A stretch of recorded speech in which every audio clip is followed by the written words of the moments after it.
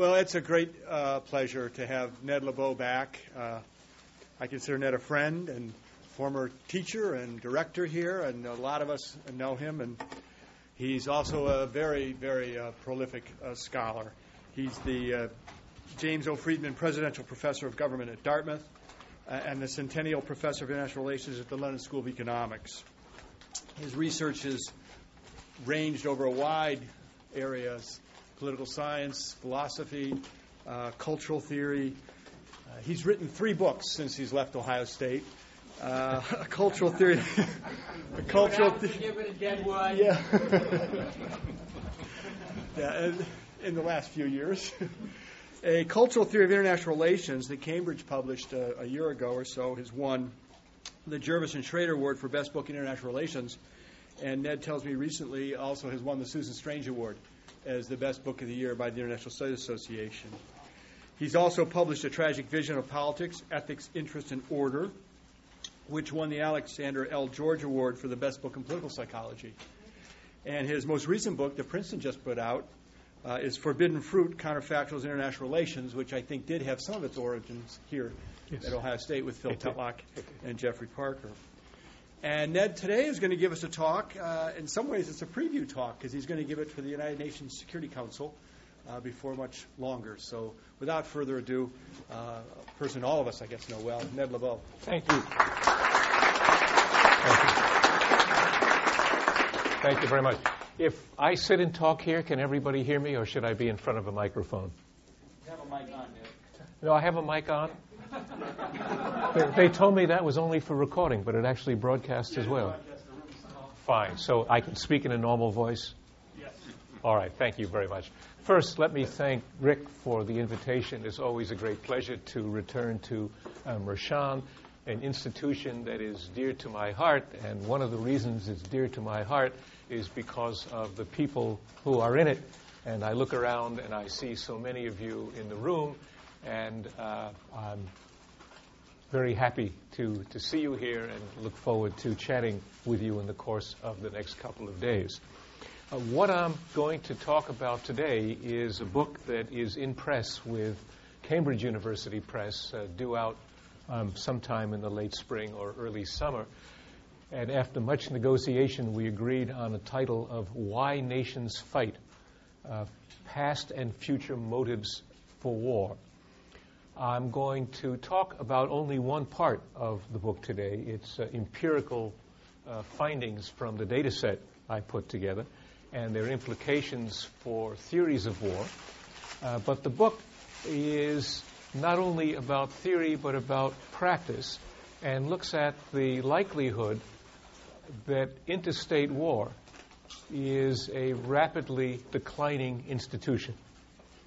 And the book itself is an outgrowth of my cultural theory of international relations, where I made an argument through a number of case studies showing how concern for standing and honor and revenge, all of them expressions of what Greeks call thumos, or what we badly translate as the spirit, was a very powerful motive for war, and one often pursued at the expense of strategic and economic interest.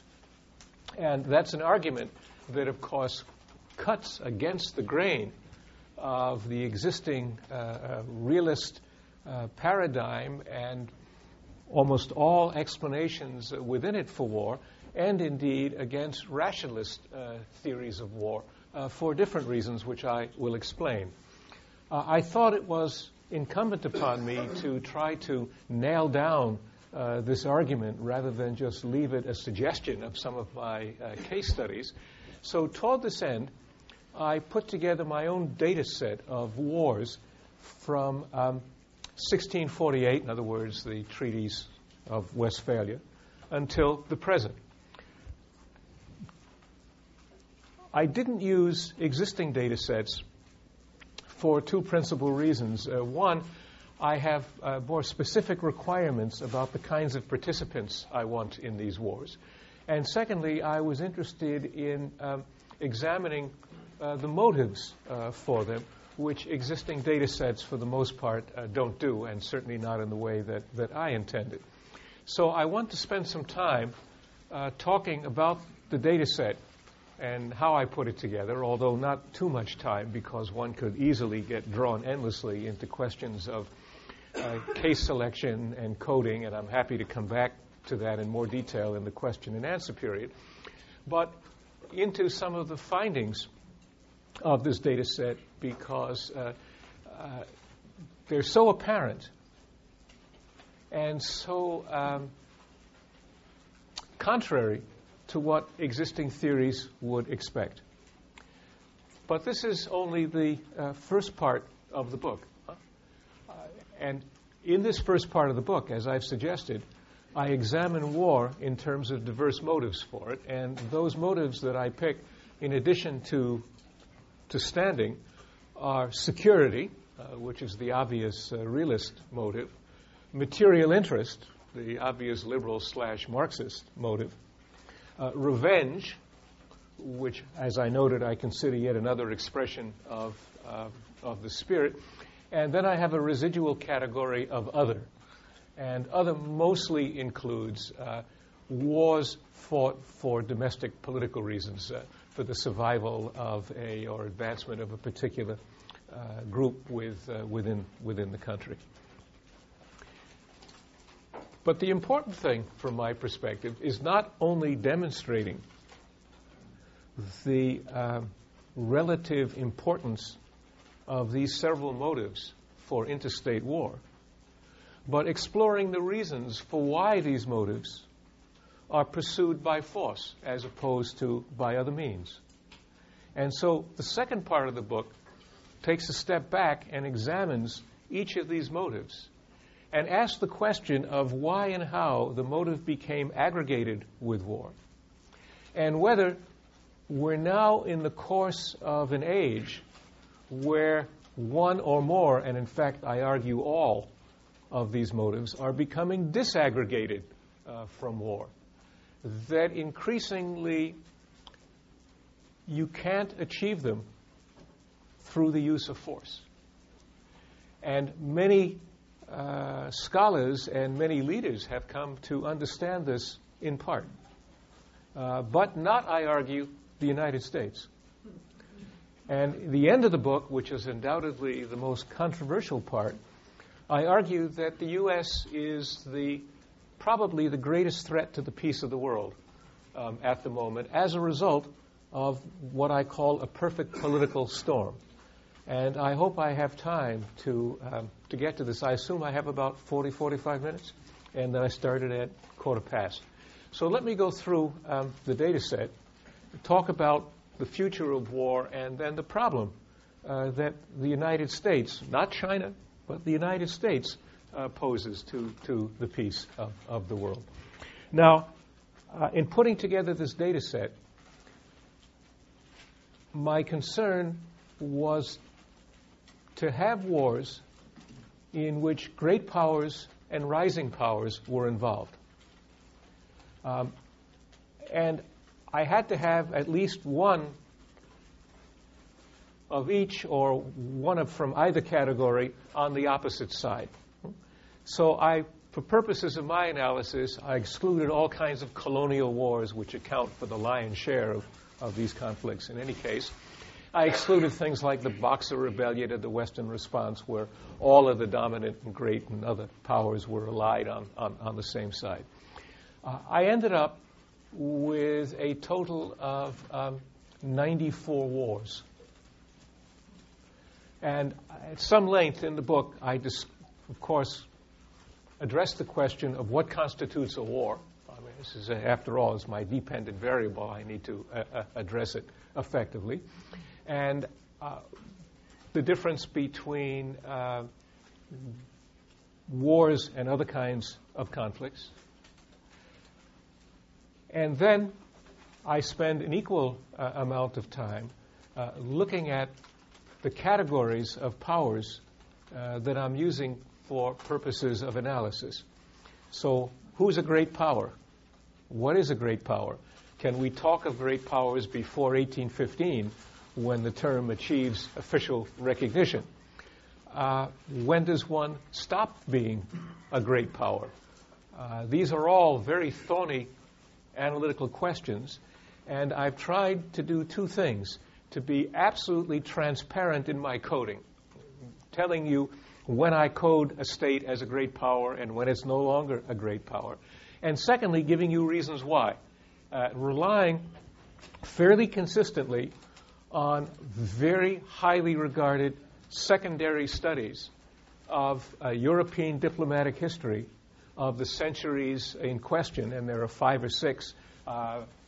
Paul Schrader, who has a quantum association with the Mershon Center, being one of them, that are highly regarded, and when there's a consensus among these authors, there's no real problem. Where there's a disagreement, I note it and pick a date and give some reason why.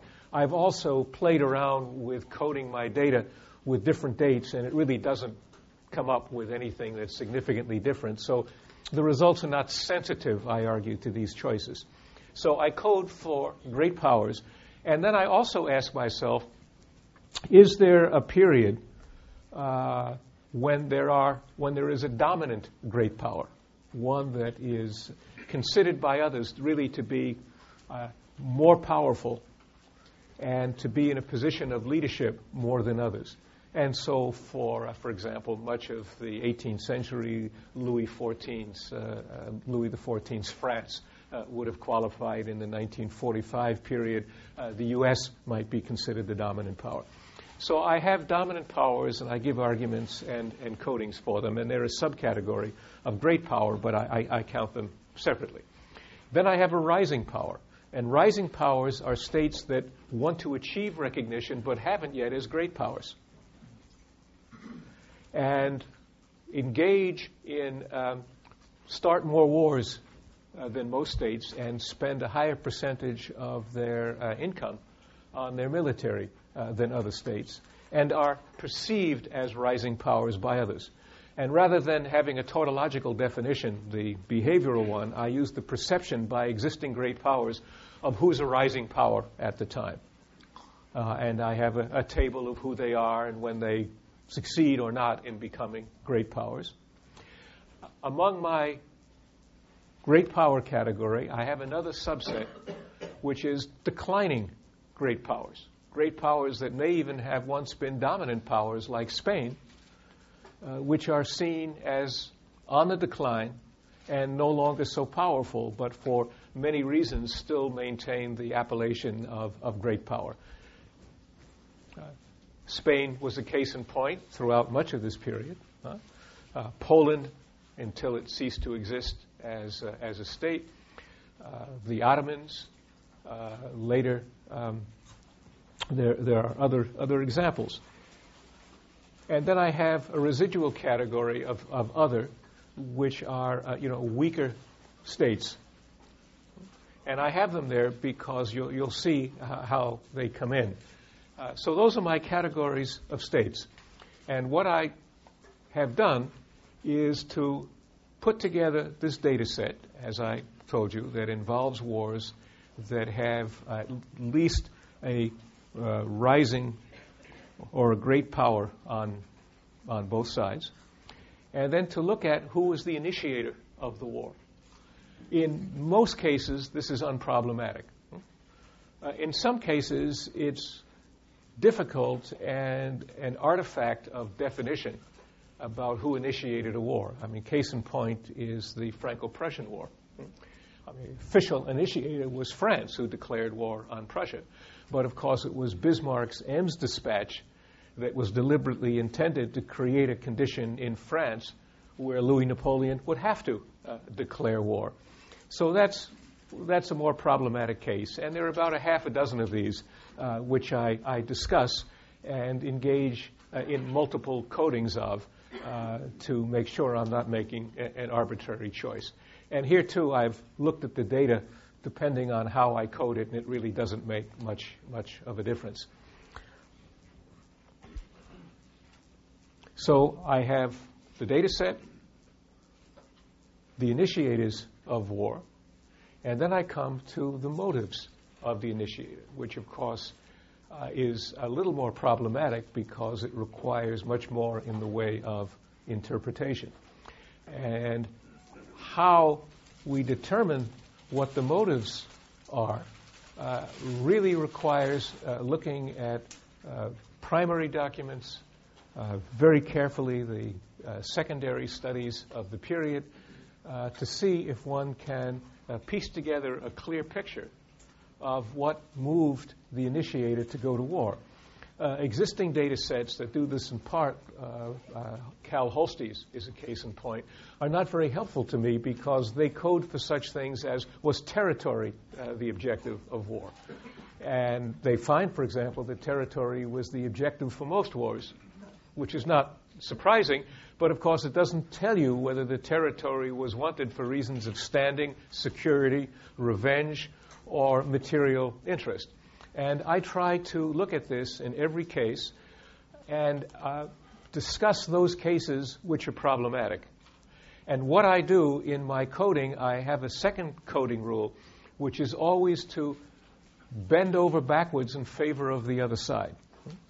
So wars, for example, 1914, which I consider personally an unambiguous case where Austria-Hungary and Germany were initiators motivated primarily by conditions of standing, would fly in the face of the conventional realist interpretations.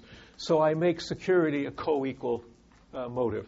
And in a number of cases where existing literature disagrees with my interpretation, I code it in favor of the other side, or I engage in multiple codings. And here, too, I argue, even when I do this to make sure I'm not weighing the data set in my favor, that either way I run it through, the differences in outcome are not terribly significant. I then code for the outcome of the war. Was the initiator successful in winning the war? And of course, we have rationalist theories, beginning with Bruce Bueno de Mesquita's War Trap, who argue that war occurs because it's easy for initiators to win, and they understand this and go to war. So a finding that suggests that initiators win less than half of the wars that they start creates a strong anomaly from the rationalist perspective. Well, let me take some time and go through my data. Now, all of you know that I never lecture from notes and I never use PowerPoint. I'm going to make an exception with the notes today because I can remember almost everything but numbers. It's not just by age. Even when I was young, I couldn't do it. I can't even remember my own telephone numbers, which I have to keep written down. So I certainly couldn't remember the percentages and numbers for all of these relative categories. So I, in preparation, prepared some slides to show, and then couldn't get my computer to run this morning.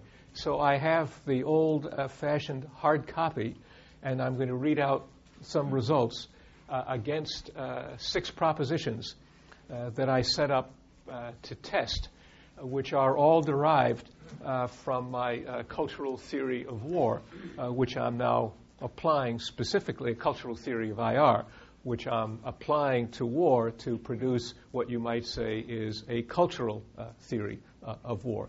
So let me run through the propositions now and the empirical data that I have for it. All right, my first proposition, which, as you can see, derives from the concern for standing, is that the most aggressive states are rising powers seeking recognition as great powers, and secondarily, dominant powers attempting to achieve hegemony. Okay? So in the first case, we know that traditionally in the European system, and the data is mostly European until the late 19th century where it becomes international, but according to European rules. The way you became a great power was by slashing and burning. You had to demonstrate your military skill. It wasn't the only thing you had to do as a great power, right? You had to be seen as a state who would be willing to uphold the values of the system, which is why Russia, even though it became a great power in military terms with Peter the Great's defeat of Sweden, was still described by Leibniz as the Turk of the North because it was seen as really antithetical to the values of the European system, and the Soviet Union continued that record, so to speak. But the principle and first and initial requirement for great powership is victory at war. So rising powers do this. Secondly, and this too flies in the face of all kinds of rational theories of war, great powers who are the dominant power in the system, who basically are benefiting from the way the system is set up, are willing to pursue war at great risk, it turns out, with not that much possible benefit. And so they're the other aggressive category of powers. And here's my data. Dominant powers accounted for 24, well, I should note that of my 94 wars, I had 119 initiators, because many wars are initiated by more than one state. And where there was some controversy, as in the case of the Franco-Prussian War, about who the initiator was, I coded both, just to be on the safe side. So I had 119 initiators. And dominant powers accounted for 24 and rising powers 27. So 47 of the 94 wars. Now, that may not sound like that much of an effect, but you have to consider there are very few dominant powers in the system, and for much of the period in question, there wasn't a dominant power. And there are only a few rising powers at most at any given time.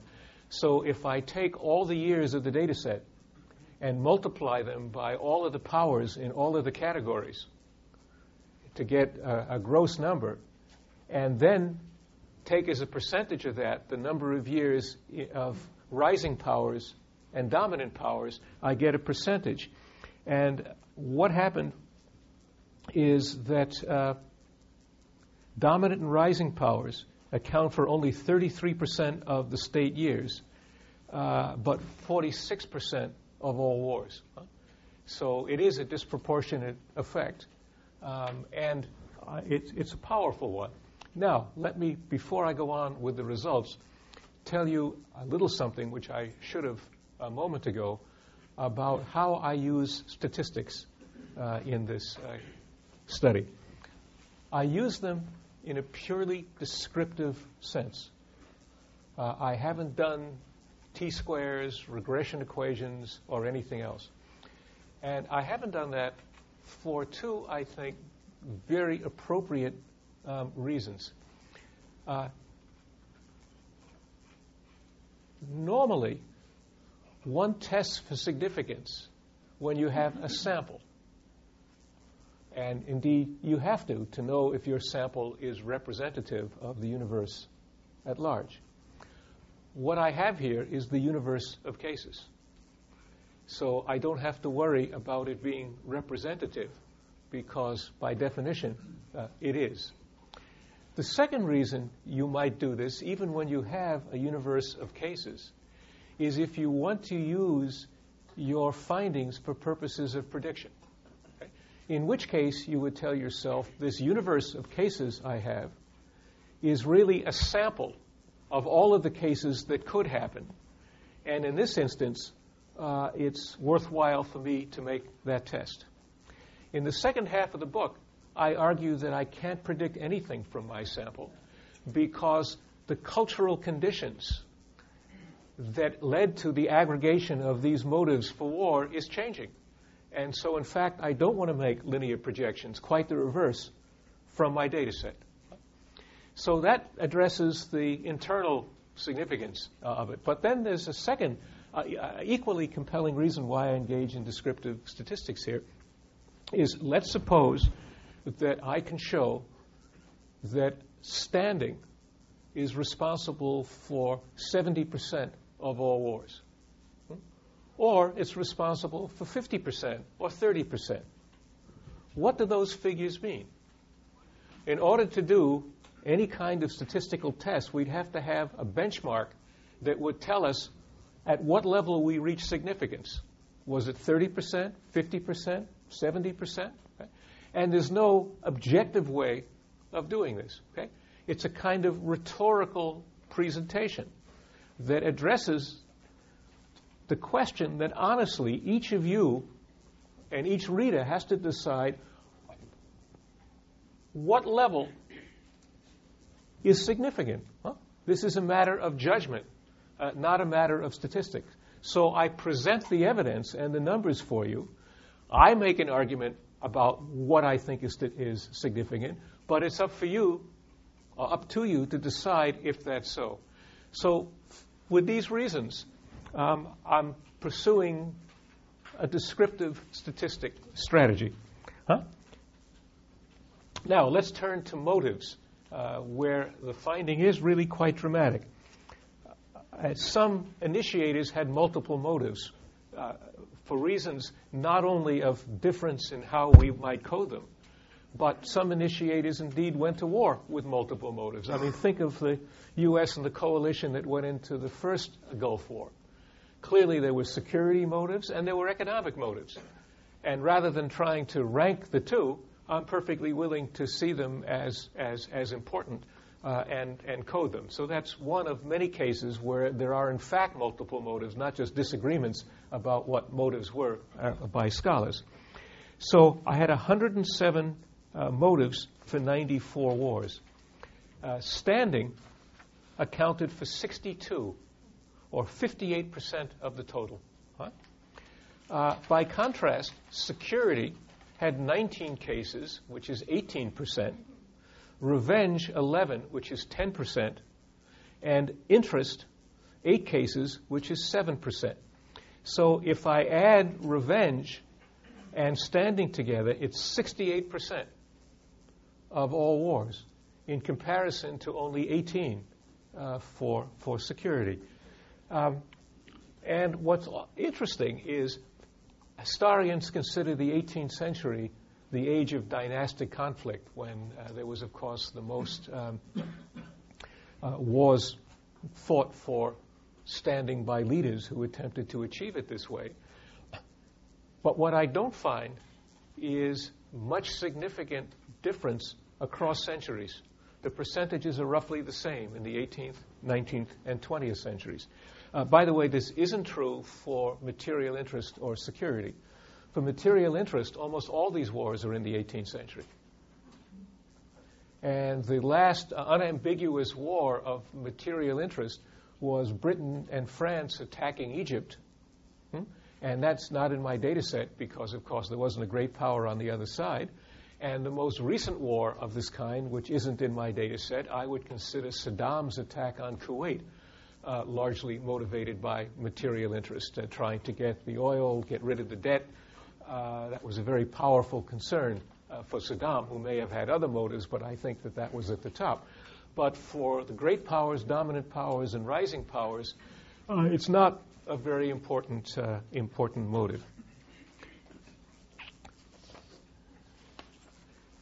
So let's look at security. And this is enigmatic, isn't it, that security is such a minor motive for wars. Huh?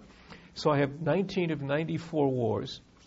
And of these 18 initiators, 7 of them were, as far as I can tell, at least equally motivated by standing. So security is only one of them. I mean, a case in point is the Spanish-American War, where the U.S. goes to war against Spain, and certainly part of that reason was to establish itself as a great power. But the Civil War in Cuba, which the Spanish weren't powerful enough to repress, had led to a breakdown of civil society, or an outbreak of yellow fever, which had spread to the southeastern part of the United States, where it was playing havoc with the American population. So the U.S. had a real security motive, and in fact publicly made that paramount in its decision to intervene. And that motive has to be honored. It's not just a rhetorical screen. So what is important about security is that the finding that standing and revenge together are the dominant cause of war doesn't mean that security is unimportant, right? Because if you're one of the states being attacked, it's all important. Right? So from the perspective of the defenders in any of these wars, they were wars of security. So I don't mean in any way to diminish the importance of security as a national concern. I'm distinguishing, however, security as a cause of war. Huh? Proposition 2, rising powers and dominant powers rarely make war against each other. Just the opposite of what power transition says. Huh? That rising powers and dominant powers, that's the cause of systemic war, right? Because the dominant power either goes to war to prevent the rising power from challenging its leadership, or the rising power goes to war to make the system over in a way that it would like. Dominant powers initiated 24 wars, rising powers 27. They only fought each other on 2 occasions. And both of those were can't be explained by power transition. Okay, so England's a rising power joined France's attack on Spain, and rising powers, I'm going to argue, often join in coalitions started by great powers because there's pressure or there's opportunity for them to do so. But they're not the initiators in these wars. They're basically piggybacking. And the war that went the other way was, of course, the Korean War, where China's a rising power, where the U.S. is a dominant power, where China's trying desperately not to go to war with the U.S., and the U.S. is blind to Chinese signals and basically blunders into a war with China that it didn't want either. I'll return to power transition because I think I can put the nails in its coffin quite effectively. Proposition number 3, the preferred targets of dominant and rising powers are declining great powers and weaker third parties. Now think about it. If you want to get hegemony or you're a rising power and you want to get recognized as great, it makes a lot of sense to go fight states, particularly states that once had a reputation but are now softer targets. So this is why everybody beats up on declining powers. Almost everybody in the West who became a great power did so by fighting and winning a war against Spain. And in the East, they did it against Sweden and the Ottomans. So this is a distinctive pattern.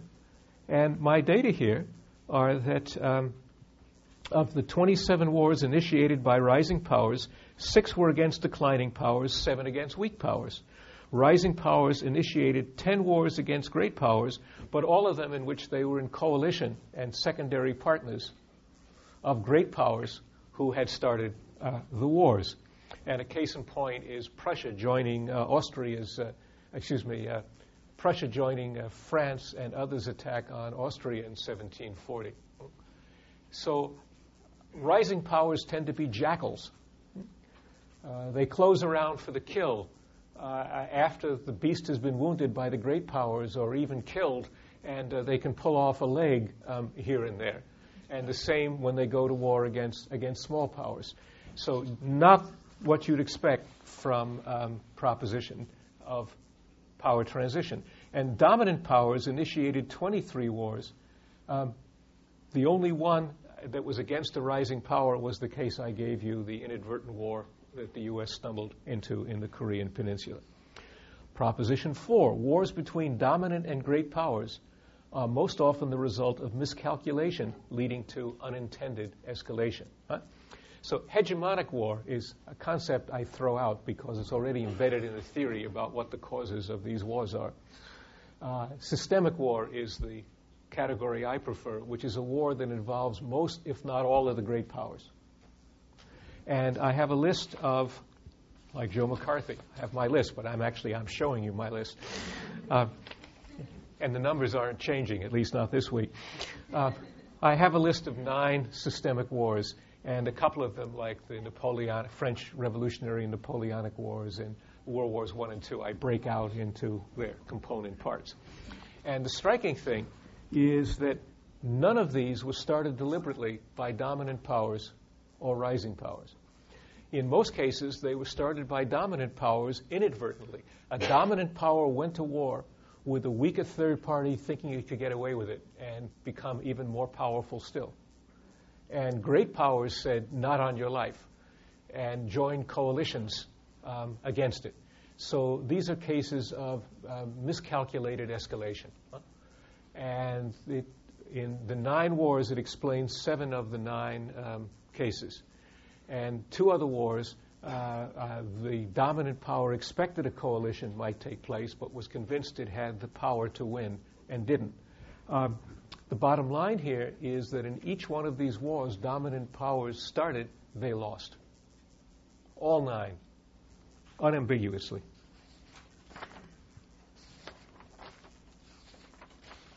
Proposition 5.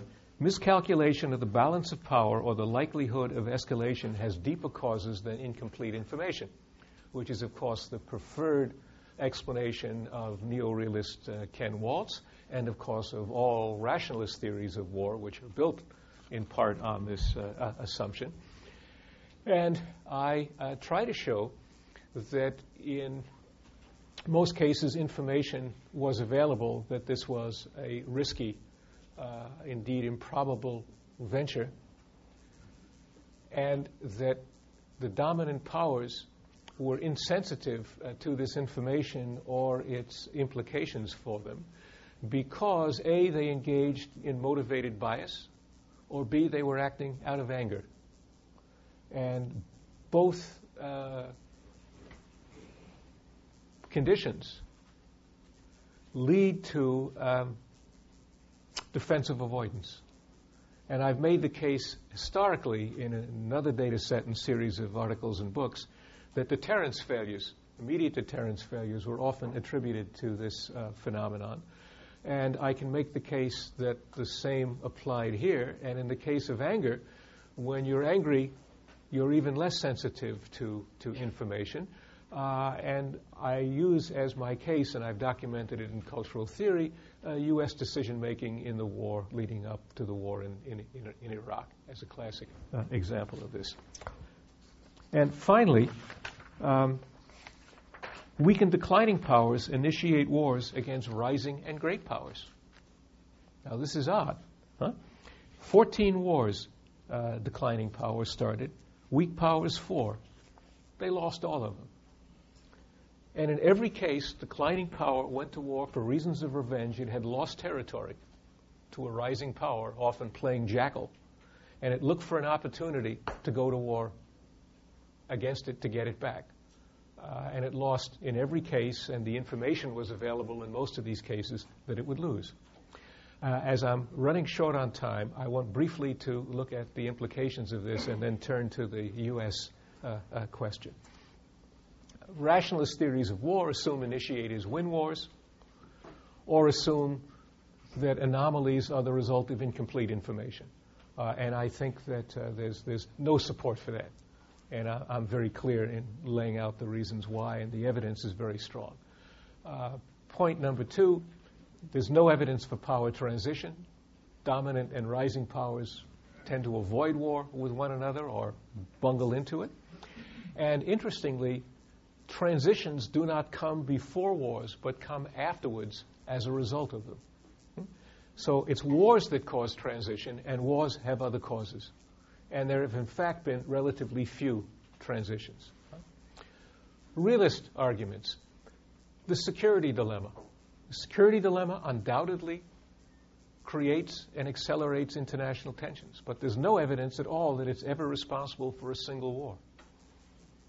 And security overall is responsible for so few wars that, as John Hertz himself, the father of the security dilemma, argued, it's a cause of tensions, but he says we have to be very careful about assigning war to the security dilemma. And I think that's clearly true. Balance of power. There's no evidence that concern for a balance of power was a cause of war because there are so few wars caused by security. However,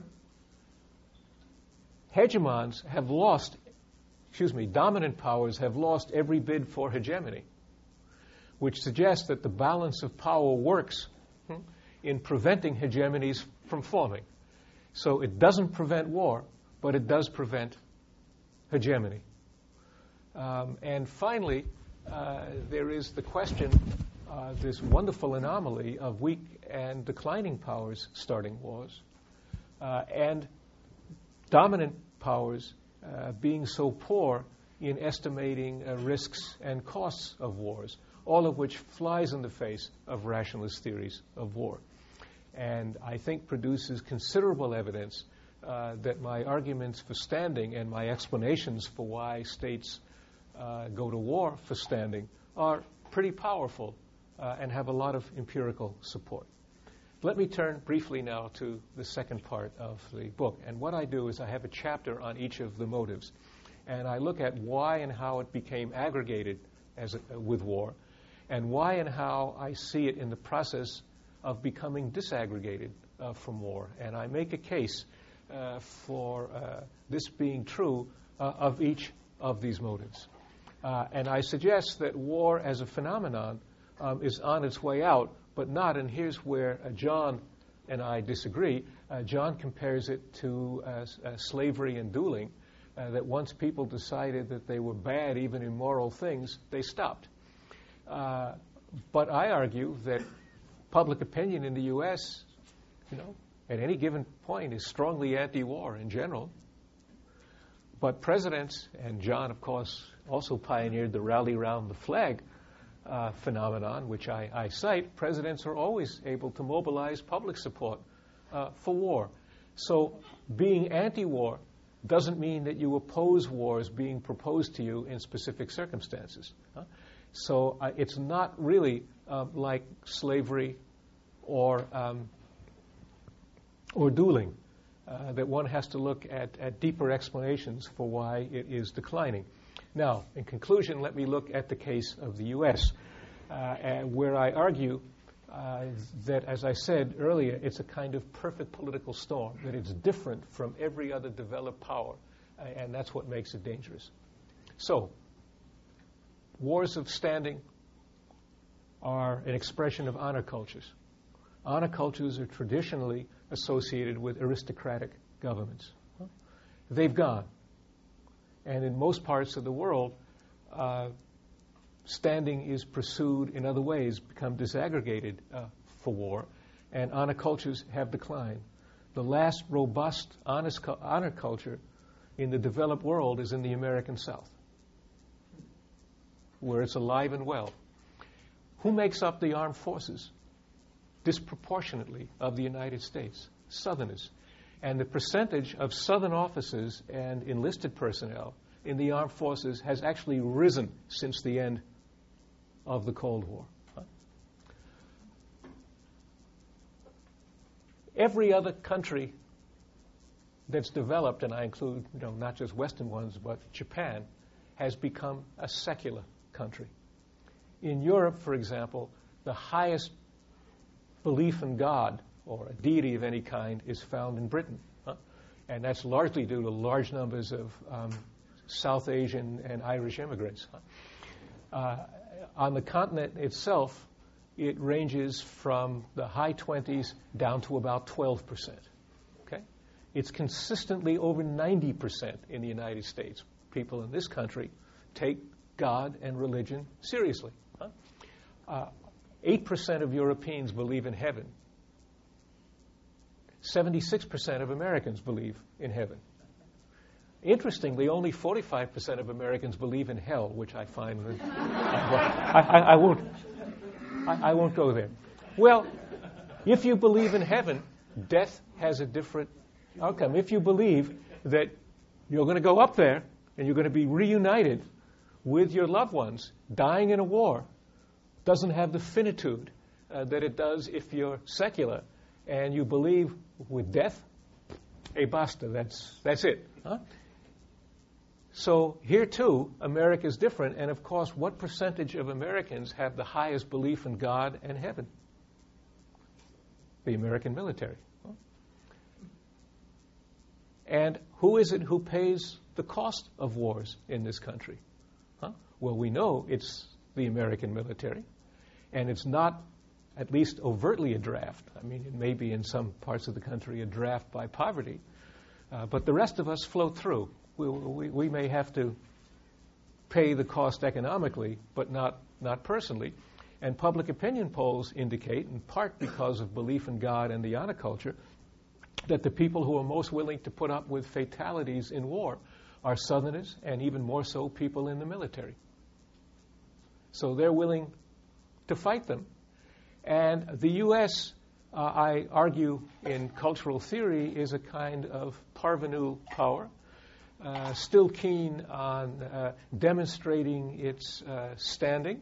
Much, in my view, the Iraq War was an attempt to lock in the unipolar moment and to use America's unquestioned comparative advantage in military force to do so, without any recognition that standing and war and victory have now diverged. I mean, if you look at public opinion polls around the world, even at the point where the president proclaimed victory before the, what's the word, not rebellion, insurgency, thank you, before the insurgency began, the U.S. plummeted in standing and was ranked by Europeans, Canadians, and Japanese at that moment, okay, as a greater threat to the peace of the world than either Iran or North Korea. And it's become even more so in the intervening years. Okay? So the U.S. has plummeted in standing, and public opinion polls conducted by, I have 4 different organizations that have conducted them, show that people want to see the European community, the Japanese, India, China, all have more say in the world and more standing, and the U.S. less. So, in fact, the use of force in the absence of authorization by the world community for purposes that are seen to everyone's advantage has the effect of undermining your status. American leaders haven't learned the lesson. And the new administration, to my disappointment personally, is basically continuing with a very different rhetorical cover, the policy of the old. So for all of these reasons, the U.S. is a political storm, perfect political storm, but there's one more reason. The U.S. always spent disproportionately on its military, and now does so egregiously in comparison to other states since the end of the Cold War. Our military budget is the equivalent of the next 6 most powerful military states.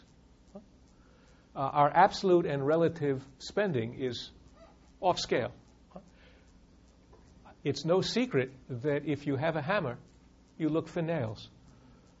And as we have a government and a culture that tends to be parochial, that doesn't speak other languages, that doesn't know much about history and others' cultures, a culture that looks for technical solutions to things, the military instrument always appears more attractive than careful plotting, more uncertain forms of diplomacy and other mechanisms associated with it that might, in the long run, more effectively advance your foreign policy goals. So for this reason, too, policymakers tend to reach for their sword and find a public opinion, for the reasons I've given you, more likely to support it, and a military that says, can do, yes, sir, and go off and fight it. So until this changes, the U.S. is a threat to everyone. Thank you.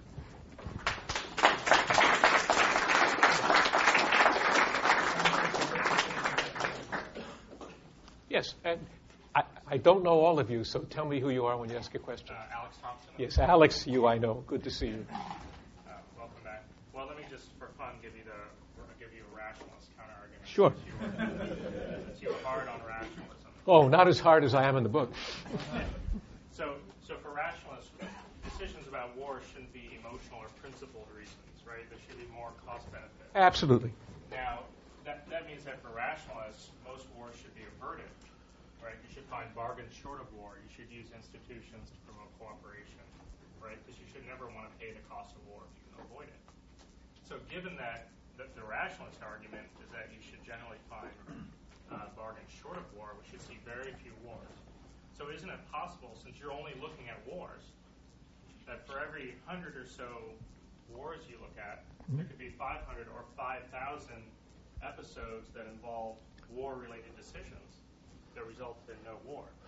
So rationalists explain 99% of war behavior and don't do well in the 1% that you've looked at in your universe. I have no problem with that argument, but you should tell this to rationalist war theorists, because what they look at is wars, not non-wars. If they sought to explain non-war and did so in terms of finding bargains, that would make sense, and it would fit, as you say, with their assumptions. But Bueno de Mesquita, Robert Powell, Fearon, all these people say what we're going to do is explain war. And so they're tackling what you call that 1%, and as I'm interested in the phenomenon of war, in a way it's 100% of my phenomenon, they're saying that we have better explanations for this institution than other kinds of theories. And I'm suggesting that all the assumptions that they bring and the ways, in addition, that they've coded their cases are simply wrong. In the case of coding, Bueno de Mesquita bases his argument on the premise that initiators win wars and starts with that and then seeks to examine why and how that happens. Well, we know initiators don't win wars. Secondly, rationalist theories assume that whether states go to war or not, that they engage in some kind of reasonable cost calculus to look at the benefits and the costs and the risks. I argue that when we look at wars on the whole, and particularly the big wars, they don't do this. Thirdly, they don't even think about what the motives are, because if you're going to have a rationalist argument is basically a shell of an argument. It says it's an argument about process. This is what people do. Well, to make it a substantive argument, you have to import assumptions about what their goals are. What is it that you're assessing? And what they do is they smuggle in either a realist assumption that it's about security, or they smuggle in a liberal/Marxist assumption that it's about wealth. But they never really make it explicit. But it's central to their arguments, and I'm arguing that empirically there's no support for those assumptions. So I think I have a pretty strong argument against the rationalists. Yes, sir. You were talking about... Tell me who you are. My name is Logan West. Pleased to meet you. Okay. You were talking about the different kinds of war, saying that there's revenge, there's security, there's economic so on. How did you go about categorizing what war was what? Because what may be security in one person's eyes may be revenge in another person's eyes. Oh, absolutely. This I said when I got to the question of how I coded motive. This is the thorniest and most difficult part of the puzzle. And obviously, people will accept or reject my arguments on whether they think I've coded accurately and fairly.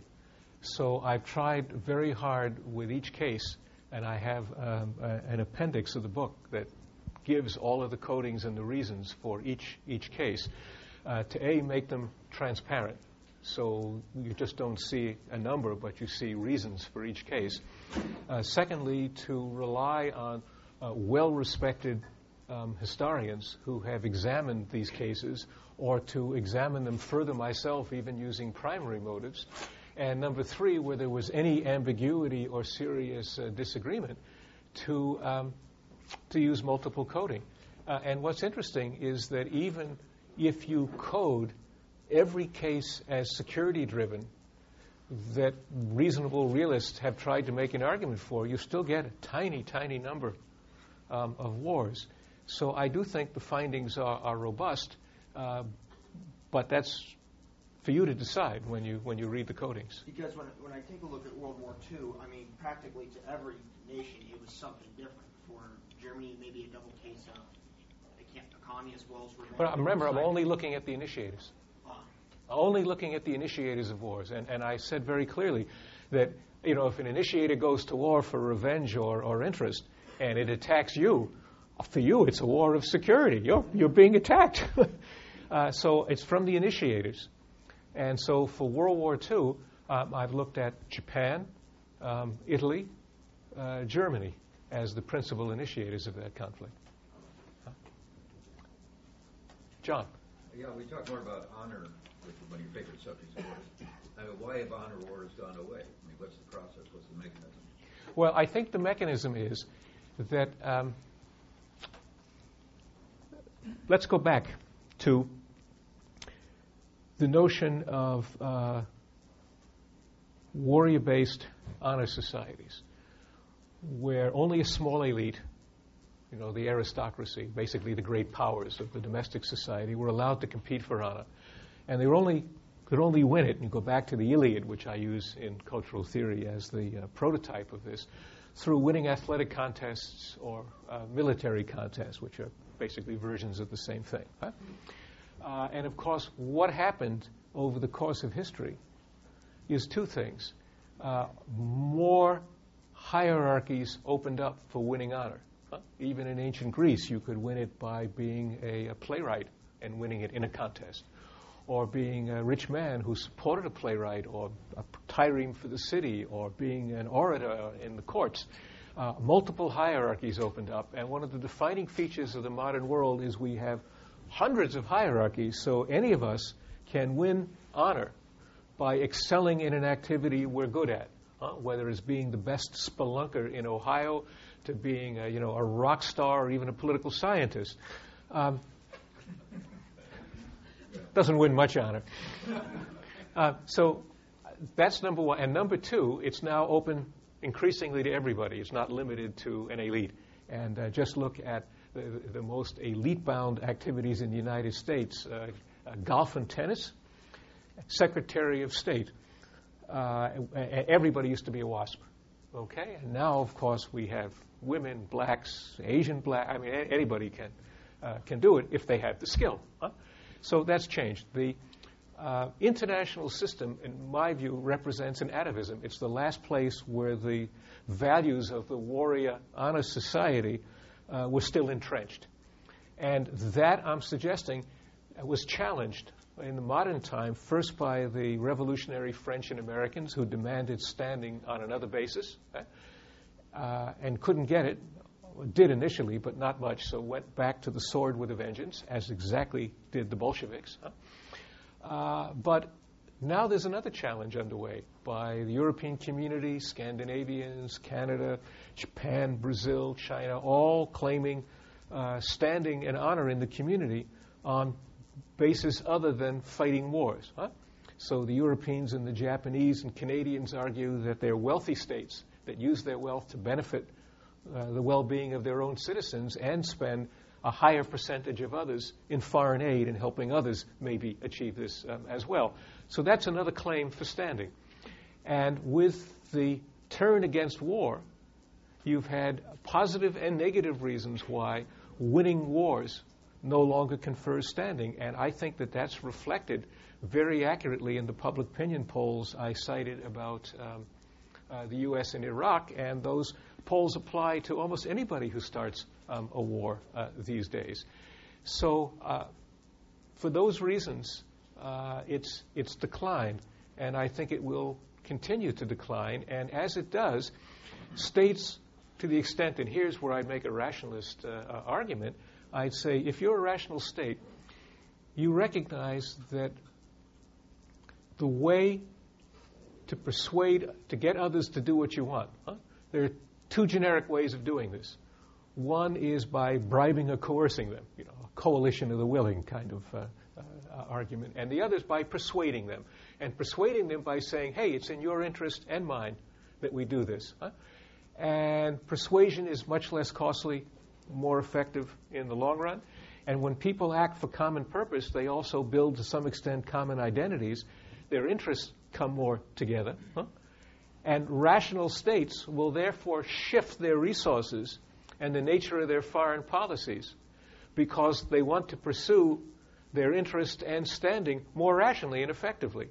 And to the extent to which this happens, those states that spend disproportionate amount of money on their military will become dinosaurs. The Soviet Union was a dinosaur, and the U.S. could well be the next one if it continues down this path. Sounds just like Doolin. Okay. Well, we'll have to settle that. You pick your second, I'll pick mine. Alan. It's really a follow-up, I think, to John's. So let me ask it the simple way. What is standing? Yeah, okay. Thank you. I actually should have, and I meant to. I left this out, one of the central pillars of the argument that I so take for granted, and I wrote so much about in the cultural theory book that in the lecture I didn't describe what it was. In the book I have a whole chapter examining these motives and standing. And what I argue is I go back to, I should tell you about this, to the ancient Greeks. And I argue that in addition to appetite as motives, Greeks also saw reason and thumos. And that thumos ultimately refers to the universal human desire for self-esteem. And the way we achieve self-esteem is by excelling in activities that our peer group and our society value. And of course, that becomes a competition. And by winning the approbation of others, we in turn feel good about ourselves. And I'd argue appetite is too, but standing even more is, while it's universal, how it's manifest is determined culturally. So societies pick different ways in which people excel and are rewarded. Now, when you do this in a rule-based system, you win honor. But these competitions are acute because honor is a very steep hierarchy and it's relative. As Hobbes noted, if everybody has it, nobody has it. So there's a tendency to cheat and to do things that end up threatening others or convincing them that unless they play fast and loose with the rules as well, they're at a disadvantage. This is what happens with cheating in schools. At a certain point, you get a phase transition where almost everybody cheats, if enough people do. So standing is this competition that's no longer rule-based. And it is primarily a question of who can be at the top of the hill, whatever that hill is, by any means, as opposed to honor, which is that situation won by the rules and conferred on you by others. And of course, great power status always involve both a degree of standing and honor. And one of the interesting things, and I don't have time to make the case here, I do in the book, is the way in which the 20th century became mostly about standing because the rules of the system so frequently broke down. But there's a real attempt now to reintroduce them. And with the reintroduction of rules, honor comes back into the picture, and it ends up being valued more. And to the extent to which states conform to the rules to win honor, then they make those rules more robust. And this may be one of the significant changes underway in the international system. And in the cultural theory book, I argue that one can never predict what's going to happen. The most you can do is tell storylines. So I conclude by telling a storyline that leads us to an honor-based international system, and one that simply reinforces that of standing and the importance of military power, and therefore the importance of the U.S. as a leader. So there are two very different outcomes. I guess I'm not understanding the response to John in light of what you said. So here's maybe where I'm taken away, correctly or not. Honor and standing stand, no pun intended, to each other in something like genus and some peculiar species. Standing is the genus of which some species is honor, and the honor is the rule-based allocation of it. And another difference is, it seemed, if I follow this, that self-esteem, at least this is what we tell our kids, right? Self-esteem is something that all should enjoy, and each of you should, as it were, work hard to have it on your own. But it sounds like that's not something you believe is possible with honor in the kind of rule-based system you're talking about. It's possible because now we have a proliferation of hierarchies. So you get honor across So you have different hierarchies, and you can win honor within these different hierarchies. One of the ways in which it gets complex is, of course, these are two-level games. Leaders are playing to domestic audiences as well as international ones. So one of the reasons Hitler had so much support until he went to war was the extent to which Weimar German population felt that they had been dishonored by the Treaty of Versailles, by the loss in war, and that Hitler was restoring German honor by breaking down the treaty and winning standing abroad, even though, of course, Hitler was violating all the rules of the international game to do this. So he gained standing, not honor at home, but he gained both standing and honor at home. So it becomes a very interesting and complex question that involves two levels of analysis and how they may be reinforcing or cross-cutting. Okay. Yes, hi. You met Bob and History and Mershon. Hi, Bob. You mentioned earlier that changing cultural conditions over time render certain motivations that were relevant, say, centuries earlier, much less so. I think that's a fair summation. I was wondering if, and maybe you've already written about this, I can't keep up with everything that you write. Neither can I. Does that, on your mind, then, in your view, something like the democratic peace theory, which is based on data over several centuries, would your argument then consistently wind up saying that, well, because a lot of this data is dealing with the period in which cultural conditions have significantly changed, it really isn't as valid as its proponents would have it? Let me answer that in two stages. What I argue at the end of the book is that I see three waves of intellectual social change that have broken over the modern world, each with a profound consequence for war and its causes. And the first was the change in the conception of wealth that took place in the late 18th century. Until then, wealth was seen as finite, and so one nation's increase in wealth had to mean your poverty.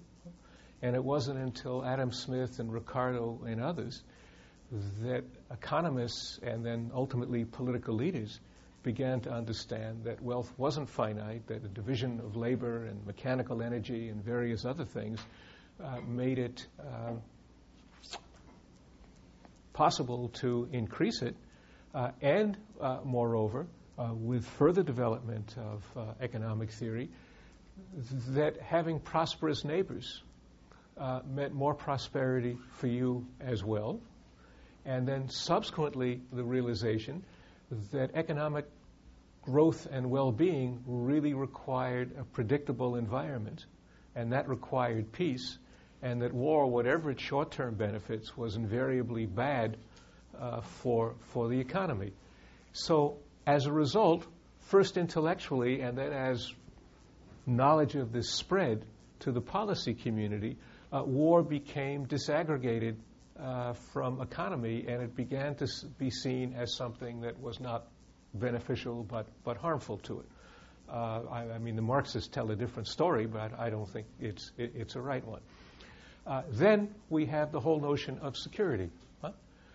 And the initial notion of security was also one of autarky, that we needed to look after things ourselves. We could never trust in others. It was an anarchic environment, the story that realists still tell. Okay? And in my view, they're just an atavism. They're describing a world that, existed way back when, but doesn't really today, although in some corners of the world, obviously, it does. In the Middle East, I'd be, at least in part, a realist. And what happened is, increasingly, through the recognition that collective security would be better than individual security, the same way that institutions should manage economies, we began gradually putting in place institutions to manage security problems. so that initially for what Karl Deutsch called the North Atlantic community, but now increasingly the developed states of the world, we've, for all practical purposes, a war among them has become unthinkable. And people feel more secure because they've transcended what we might call the security dilemma. Now, that development hasn't affected all of the world yet, and it may be a very long time before it does, but we're moving in that direction. And once again, it was initially an intellectual project, and one that only gradually became feasible and gradually influenced policymakers, and is still today limited to a certain community. And that, to my way of thinking, explains what's called the democratic peace far more effectively than the democratic peace, which is still a questionable empirical finding in search of an explanation. Otherwise, the literature on that is, we can talk about it, it's enigmatic. I'm arguing, and this is the novelty of my book, that there's a third intellectual revolution underway, and it concerns the notion of honor and standing. And that this, too, was once thought to be advanced by war.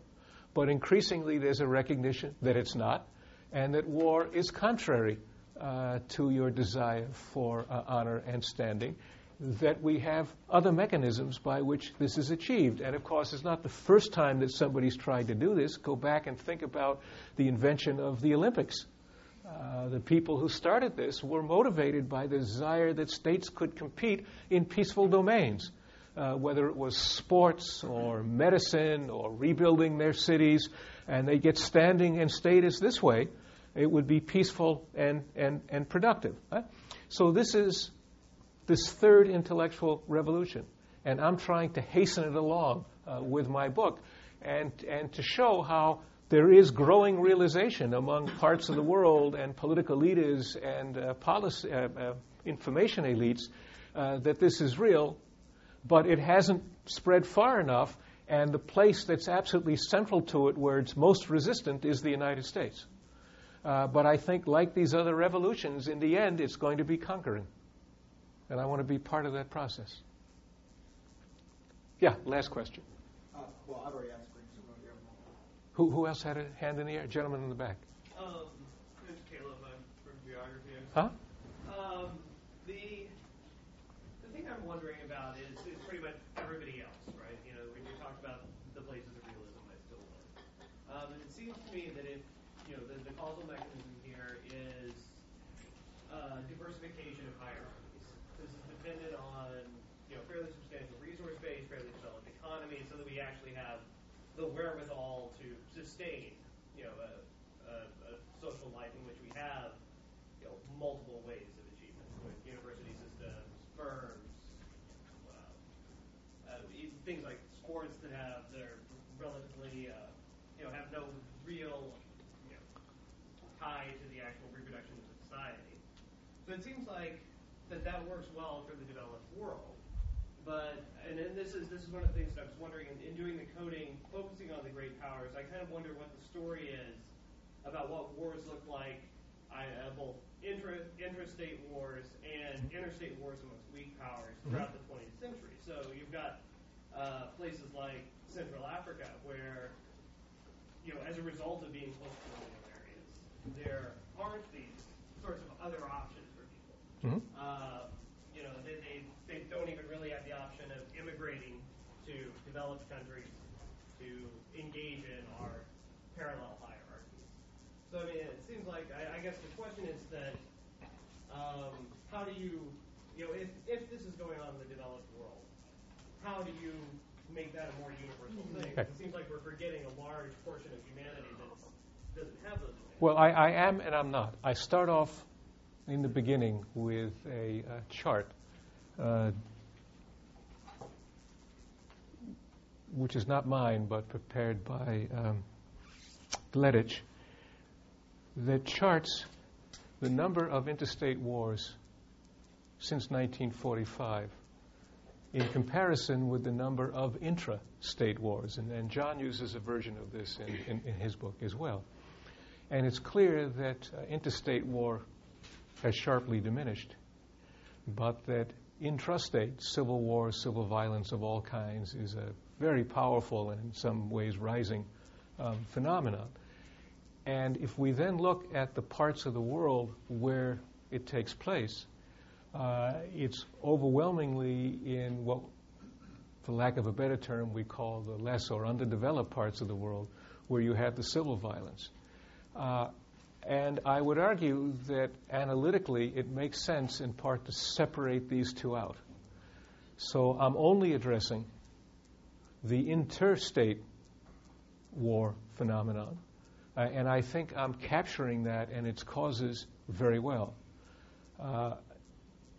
The area of the world you're talking about is consumed by violence, but not on the whole by wars of states against the other.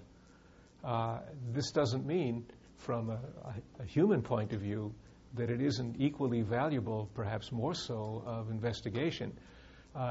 It wasn't the subject I chose to investigate because I think one has to go about it a little differently, although there are some overlaps with interstate war. Okay, thank you very much.